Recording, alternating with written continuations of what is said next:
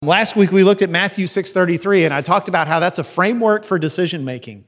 How Jesus said, "Seek first my kingdom, the kingdom of God and His righteousness, and all these things will be given to you." And we can make decisions that way. We can look at every decision we face and say, if I go this way, will it help me make Jesus first in the world, make Jesus king in the world around me? Will it help promote His kingdom? If I go this way, will it help me grow in His righteousness, becoming more the person that I should be? Because if it won't, then I shouldn't. And that makes a lot of decisions for us. But I know there's a lot of people who have questions about how do we hear God's voice? How do we know when He's speaking to us? And I know a lot of us are sort of frustrated. We wish God would sort of break in like He did for Paul on the road to Damascus and just say, "Here's my will." We don't want to go out of our way. How badly do you want to hear God's voice? Isn't it worth pursuing certain habits? I believe it is. I believe it very much is. Now, we're starting with Isaiah chapter 30.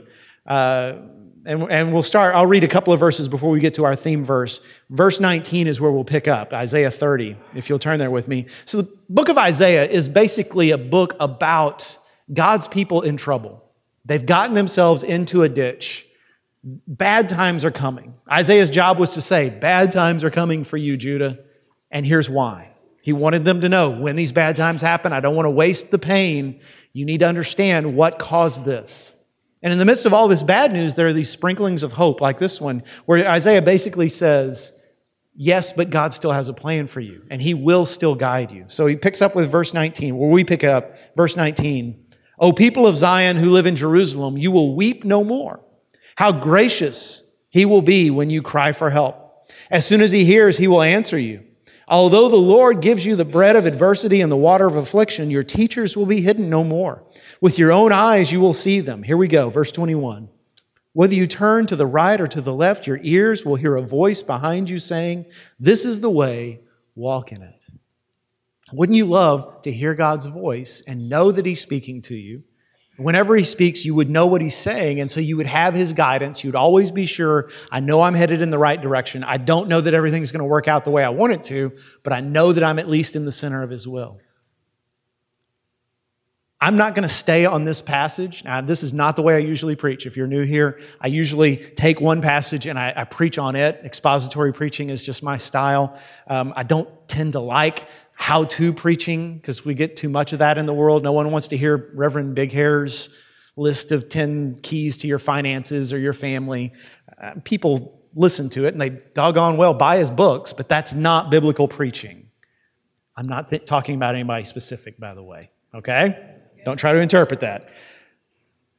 But I think now is a good time for us to talk about some habits of life that people pursue who tend to listen to and recognize the voice of God and follow His guidance. They have these habits. There's 7 of them that I've found. And I want to share this as a way of sharing my testimony of hearing God's voice as well. So let's get after it. 7 points means I'm going to have to go fast, which means you're going to have to listen fast. So no zoning out, no checking your smartphone, no falling asleep, okay?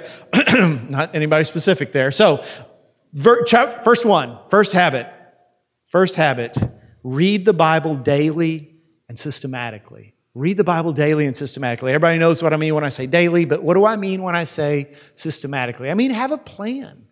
Don't just pick up the Bible and read what opens before you. Don't just say, like a lot of us do, well, I'm going to do it this time. I'm going to just suck it up, and I'm going to read the whole Bible, and you start with Genesis, and by the time you get to about Leviticus 3, you're done. You've got nothing left. You walk away. You basically take your Bible to the pawn shop because you're done with that. You can't do it. I'm saying have a plan. I'm saying come up with a reading plan that will get you through the Bible. I like going through the whole Bible in a year. I've got the YouVersion app on my smartphone, and it's got a little reading plan that gives me a chapter of the New Testament and a few chapters of the Old Testament, and every day I read that, and I get through the whole Bible in a year, and that's great. That may not be for you. You may not even have a smartphone. You can go to your local Christian bookstore and find one of those Through the Bibles that's segmented into readings, and you can go through it at your own pace. If you don't have internet access and you want a reading plan that you can use with your own Bible, you can come talk to any one of us or basically anybody with a computer and just Google Bible reading plans, and you'll get more options than you ever knew were possible. But have a plan. Why is this important? 2 reasons. First of all, because when you read the Bible, God is speaking. We all say, man, I wish God would speak to me. Every time you read the Bible and pay attention, you are hearing the voice of God, because the Bible is not a list of books written by people who knew God really well. If that's all it would still be worth reading. The Bible is God speaking through men and women long, long ago to us today and for the rest of time. These are the inspired words of God, so every time you read it, God is speaking. And have you ever noticed that when you know somebody really well and you've talked to them many times, you can recognize their voice even if they're across a crowded room? I mean, when you were a kid and you heard your mom's voice, you recognized your mom's voice. Even though there are all these other people talking, you're like, uh-oh, mom's calling. When we learn to hear how God speaks by reading His Word, we'll learn to recognize it when He speaks to us in other ways. Second reason we need to read God's Word is because it is our standard for knowing right from wrong. It is our standard. I tell people all the time, I hope you hear me say this. If I ever say anything and you go, that doesn't sound quite right, check it against God's Word. If it's not in the Bible, or if it directly contradicts something in the Bible, please come tell me, because I need to be corrected. I'm not infallible. God's Word is. I'm not inerrant. God's Word is. That is our standard for knowing right from wrong. Let me give you a verse. 1 John 4:1. John writes and says, "Do not believe every spirit, but test the spirits to see whether they are from God." You know what I think that's saying? It's talking about how when you have this urge or this feeling that I should do this or that, how do you know whether that's your own desires or whether that's God prompting you? When someone asks you to join them in some ministry or volunteer for something and you're like, I don't want to do that, how do you know when that's just your natural fear or laziness? And how do you know when it's God saying, don't follow that? When you have a bad dream, how do you know whether that's a message from God or just indigestion? How do we know? We got to test the spirits, test the messages we're hearing, even the advice of friends against what the Bible says. Because guess what? God's not going to change His mind. God's not going to contradict Himself. God is never going to speak to you, married people, and tell you, you should go marry someone else. You should run off with someone else. You should have an affair. God's never going to say that. Teenagers, God's never going to tell you to sleep with your boyfriend or your girlfriend. He's just not. If you think God's telling you that, you're listening to a lie. God's not going to tell you to do things He's told you in His Word not to do. I'll give you a story. A woman years ago had a dream that, and in her dream, one of her children died. And it was very, very vivid and disturbing. If you've ever been a parent, you've probably had dreams like this. I had them several times when my kids were small. You know, my kids got to be teenagers. I didn't have those dreams because I wasn't working. Never mind. Don't go down that road. But this woman woke up and she was just really shaken up. What does this mean? And she talked it over with her husband. Is God trying to tell me something? And so they talked it through based on what they knew of the Scriptures. They said, well, people in the Bible, sometimes God spoke to them through dreams, but every time they could think of in the Bible where God spoke through a dream, the person knew it was God speaking, and they eventually knew what the dream meant. Either they knew naturally when they woke up, or there was someone there, like Daniel, to interpret their dream for them. He said, do you have any idea what this dream means? She said, no, I don't know. Is it a warning? She said, I don't know. There wasn't anything in the dream that I could do differently to prevent this from happening. And he said, well, and both of them decided together, God doesn't speak messages to His children just to scare them for no reason. He's a good father. So if there's no purpose to this dream, maybe it was just a dream. 20 years passed. Their kids grew up healthy, happy, everything was fine. They knew God's Word, and so they knew how to interpret what they were experiencing. See, it's your standard for knowing truth. Second thing, read the Bible with an expectant heart. Come to God's Word not as a chore. This is the bad thing about reading through the Bible daily. The temptation is to treat it like brushing your teeth, like taking out the trash. It's just something to get through so you can move on with your day. But if instead you come to God and you just come with an expectant heart, and if your heart's not right, just say, Lord, my mind's distracted, but I want to hear what you have to say. And I'll be honest with you, sometimes I read the Bible and I walk away saying, okay, That's interesting. Joshua apportioned out the promised land to the 12 tribes of Israel. It doesn't really say anything to me. But sometimes, and more often than not, I see something brand new, something I've never seen before. It's always been there, it just never stuck out to me. Or something I've forgotten that used to mean so much to me and I've sort of strayed away from it. Or something that just speaks into some part of my life where I've been ignoring God and God's saying, hey, listen to this lesson, you need to change. And I remember the first time that ever happened to me. I was sitting in church. I was a teenager. I wasn't in the habit of reading the Bible for myself. I had come to know Christ at 9 years old, but I didn't really study the Scriptures for myself. But can I be honest? We're in a safe place, right? The sermon that day was really boring, okay? And you're like, I can identify. So I was bored. I couldn't stick with the preacher, and I didn't have a smartphone to play with, but I had my Bible, and I just started reading for something to do. And I read this verse, Luke 9:26. Jesus says, whoever is ashamed of me and my words, of him will the Son of Man be ashamed when he comes in his glory. And I thought about how here I was, I'm a Christian, I go to church, I try to follow the rules, but mostly just to please my parents. I'm not really serving God for who He is. I don't really have a faith of my own, a walk of my own with Christ. And when I go to school, it's all about fitting in with the cool kids. It's all about being one of them and them thinking that I have it all together and them being impressed with me. And if Jesus came back right now and I stood before Him in judgment, I'd have to admit, Lord, I've been living like I'm ashamed of You. And that just terrified me.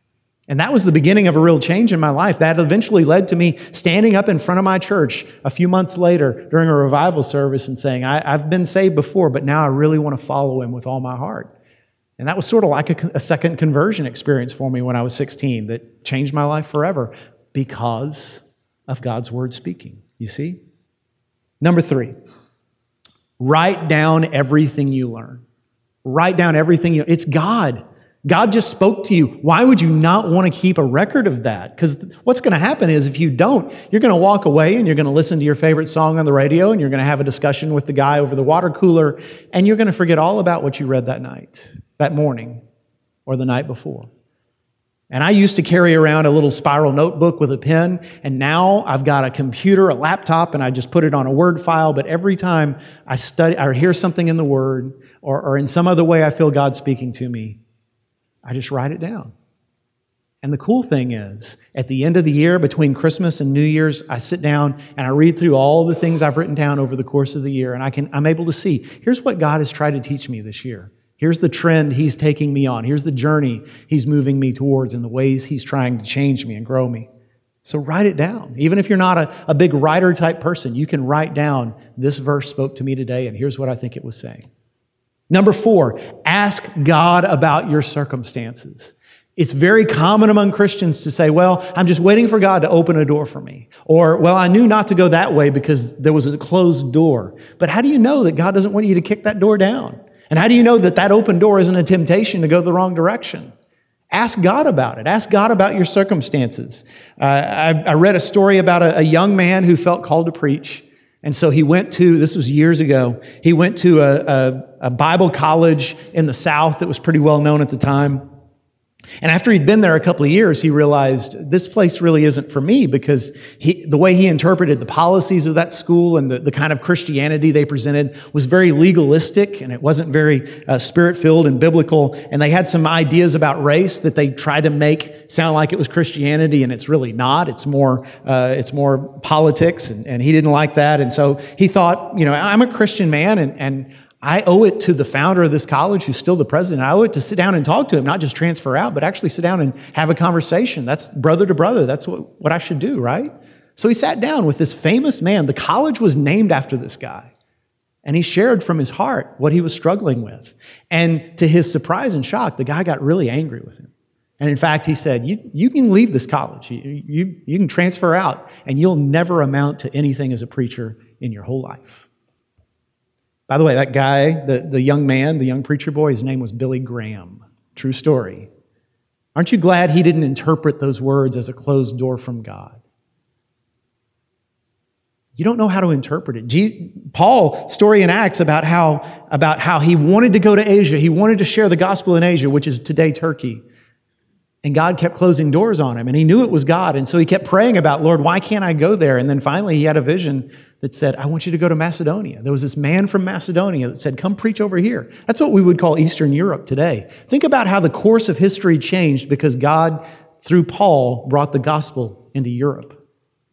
And that's how many of our forefathers and foremothers heard the gospel of Jesus Christ, and our lives changed forever. So ask God about your circumstances. Number 5, surround yourself with wise counselors. Friends, this is why it's so important to be in a church. This is why the Christian life is not a solo operation. And it's why it's not good enough to sit in a church pew and do your time for an hour and go home. Why you need a small group. You need a group of people around you to love and to serve with and to share life with, people that you know you can trust, that to tell them anything and they won't tell anybody else, and they'll tell you the truth about what they think about what you're saying. You need wise counsel. Here's a scriptural backup for that. Proverbs 15:22 says, plans fail for lack of counsel, but with many advisors they succeed. Solomon thought that was such a profound thought, he repeated it 3 times. Some version of that truth is in the book of Proverbs 3 different times because Solomon knew you need people around you to tell you the truth. Need people around you to kind of bounce ideas off of and for them to say, no, you're not hearing the voice of God, you're crazy. Or, yes, that's what God's calling you to do. I totally believe it. I totally see it. Go for it. You know that Paul's missionary career started because he was pastoring. He was a co-pastor of a church in a place called Antioch, a multiracial church that was growing like crazy. The kind of situation any pastor would want to stay put in the rest of his life. And one night during a prayer meeting, the people of the church all rose up together and said, we feel like God is calling you, Paul, and you, Barnabas, to go take the gospel to places it's never been before. And that had never been done before. The idea of what we call foreign missions was unheard of. But they listened to the wise counsel of God's people, and history was changed. Let me just say this. If you don't have people around you who you can say, this person's good at life, this person is strong in areas I'm weak, and I trust them, and I can share my decisions and my struggles with them and know that they'll give me honest feedback. If you don't have anybody in your life like that, then you need to seek it. You need to pray for it. You need to get involved in a life group here and find it there. And if you don't find it in the life group you're in, choose another one, but find counsel. And here's another thing. If you're convinced you know the will of God for your life and you tell your wise, godly friends what it is and they say, I don't think that's God talking, listen to them. They're not right 100% of the time, but you ought to at least take the time to pray extra hard when all your friends say, wait a second, I don't think that's God's voice. Number 6, be honest with yourself. Be honest and recognize that we have strong desires and urges and selfish natures. And some of us, man, we're just wired so that we like comfort and ease, and we're going to choose the path of least resistance. And when we've got 2 choices to make, we're just going to naturally gravitate toward the one that's less trouble and less work and less stress. And others of us, and this is not me, I'm saying us in the theoretical sense, but some of you are like this. You're people who are risk takers. You like jumping out of airplanes and you like riding a motorcycle down the highway at 90 miles an hour with no helmet on. And so you're going to gravitate toward the risky behavior, the risky choice, the big move. And some of you like conflict and you like mixing it up. And so you're going to gravitate toward whatever's going to shake people up and make people mad and get them out of their comfort zone. Understand who you are and be honest with yourself. And when you're praying about a decision, recognize and confess before God, okay, Lord, if it was up to me, this is what I would choose. This is really my desire. So help me take that out of the way because I want to hear your voice. And if you feel like God is telling you to do what you would naturally choose anyway, pray extra hard and confess that to your friends and say, here's what I want to do, but you know, this sounds good to me because this is who I am. And do you think that's right? Be honest with yourself. And then finally, number 7, ask God to confirm His will. I've been saying that in other points, but I want to stress it. God is not going to hide His will from anyone who sincerely seeks it. God is not into playing games. He does want us to seek Him. He does want to have a relationship with us. But if he has something he wants us to know, he's going to make sure we understand it if we're willing to hear. There's one of my favorite stories in the Bible is the story of Gideon. I'm not going to tell you the whole story now, but just the short version. Gideon was basically a coward. He was a weak man, a frail-minded, frail-hearted man, and Israel was in a time of deep oppression when they were under the thumb of a cruel nation that was enslaving them. And one day an angel showed up at Gideon's workplace and said, "Hey, Gideon, I want you to lead an army that will deliver your people from oppression, destroy your enemies." And Gideon said, "I think you've got the wrong guy." Now, you might think that if an angel showed up, that would be enough confirmation that it's really God speaking. But Gideon wasn't sure. So he said, "Lord, I don't know if that angel was really from you, so would you do me a favor? I've got this fleece, this piece of wool. I'm going to lay it out on the ground outside my tent tonight, and when I wake up in the morning, if that's really you speaking, I want the fleece to be wet and the ground to be dry." Next morning, that's exactly what happened. So he said, "Okay, Lord, that was good, but just to be certain that somebody didn't just come along and pour a glass of water on that fleece, you know the practical jokers around here, I want tomorrow for the fleece to be dry and the ground to be wet." And God did that too. And even after all of that, Gideon still wasn't sure. The night before the battle, Gideon's got his little 300 troops. And then the army of Midian is more than the sand on the seashore, the Bible says. And God says to Gideon, "Hey, sneak over to the enemy camp, and I'm going to give you the confirmation you want."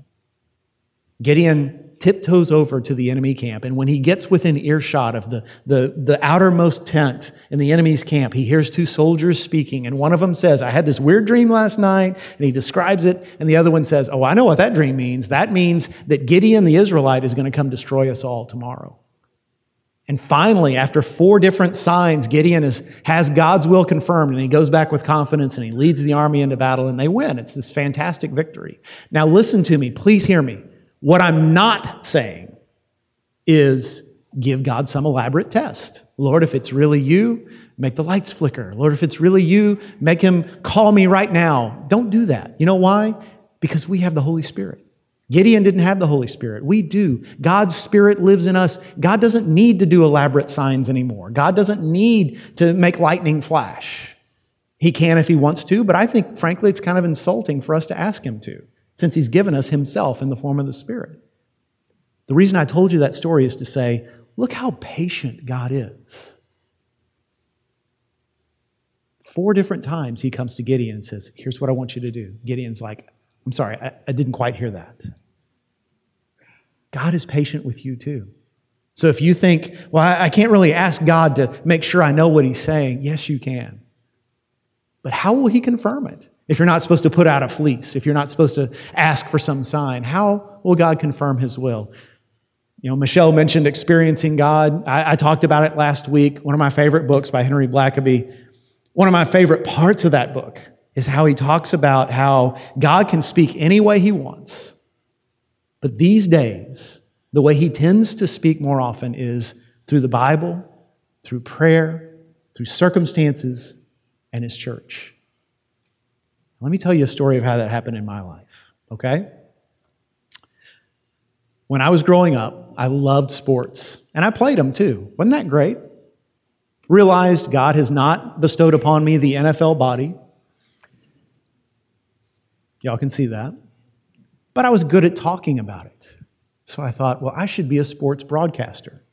And I was convinced that was God's will for my life. Went to college, got that degree. I called football games on the radio. I was pretty decent at it. I worked behind the scenes at Channel 13 a couple of years, learned the ins and outs of that profession, made some contacts. A couple of weeks before graduation, 3 weeks before my wedding, I get an opportunity of a lifetime, my first big break. There's a job open in a town, the TV station closest to the place I grew up. And I go down there and I nailed that interview. I knocked it out of the park. I was like, this is it. This is God just sending me the way I need to go. And I get a phone call 3 days later and they say, hey, good job, but we've gone with someone else, someone with more experience. And that was a punch in the gut. We get married, and guess what? I'll give you more details on this another day, but marriage turned out to be harder than we thought it was going to be. I was in love with that woman, but I was not good at being a husband. I just wasn't. Marriage wasn't what I thought it would be. It was hard. I wasn't finding a job in my chosen profession. I was working as a warehouse guy for some company. I was unhappy. And the minister who married us, I talked to him about it, and he said, all I can tell you is hard times should just drive you closer to God. And I didn't know exactly what that meant, but I knew I should be reading the Bible more, so I started doing that. And as I did, as I got into the Word more, here's what I found out. The Bible is the only food I've ever found that the more you eat of it, the hungrier you get.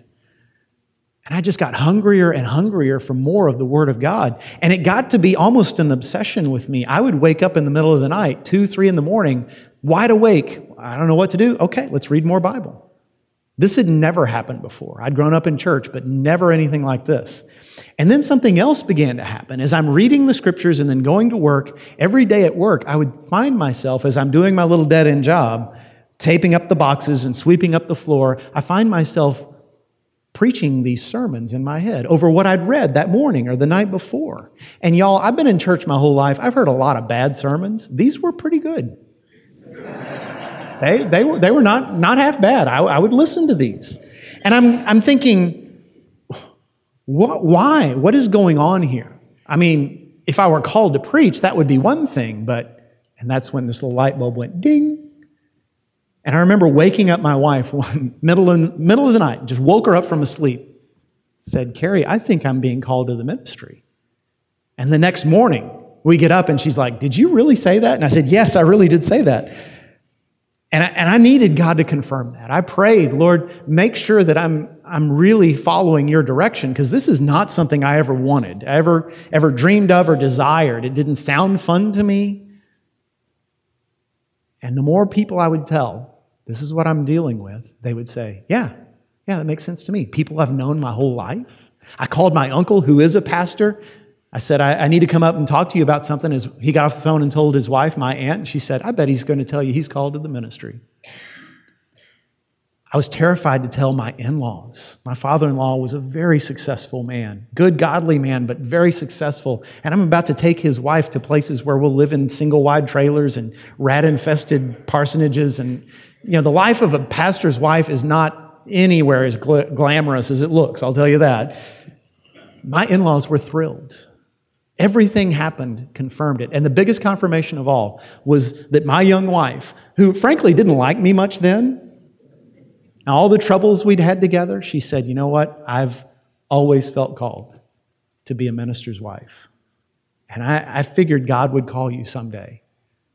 I just didn't know when. What she says today is, I always thought you'd make a lot of money first, and then God would call you.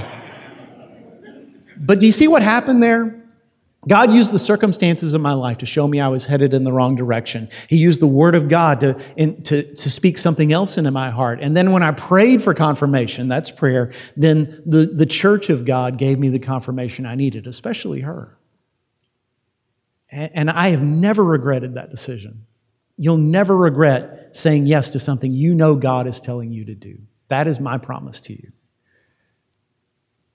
Now, one more thing, and then I'm done. Some of you may say, okay, that's great. What you're describing is a lifestyle in which you walk this way and you hear God's voice. That's great. But right now, I've got a big decision to make. And I was hoping this sermon would help me know how to make that decision.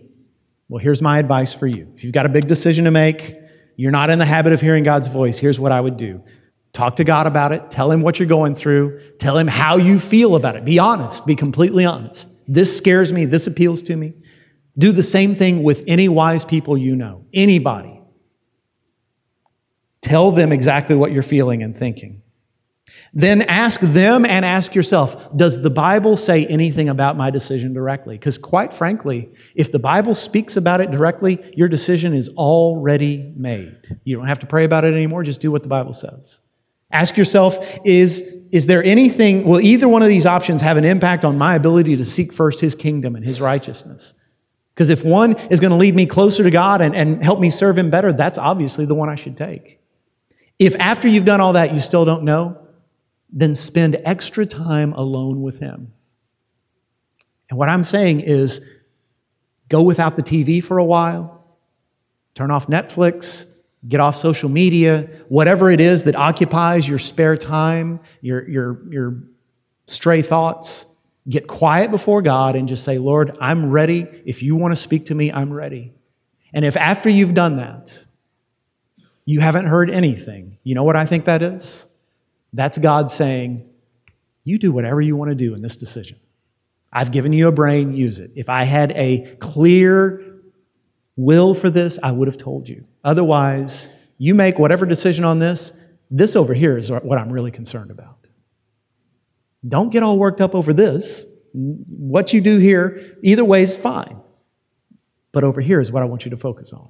Does that make sense? Let me just tell you this. The clearest time God ever spoke to any one of us is when Jesus walked up that hill called Calvary and gave himself over to those who crucified him. Because what God was saying there was two things. He was saying, your sin is way worse than you ever thought. Because look what it's going to cost me. And my love for you is far, far better than you can ever imagine. Because look what I'm willing to do for you. And I'm going to destroy sin, and I'm going to wreck it, and I'm going to purify this world and redeem it so that it's going to be a perfect place someday to live. And I'm preparing a place for you there. Through my shed blood, you are worthy. And the best decision you'll ever make is to say, that's the story of my life. I'm saying yes to him.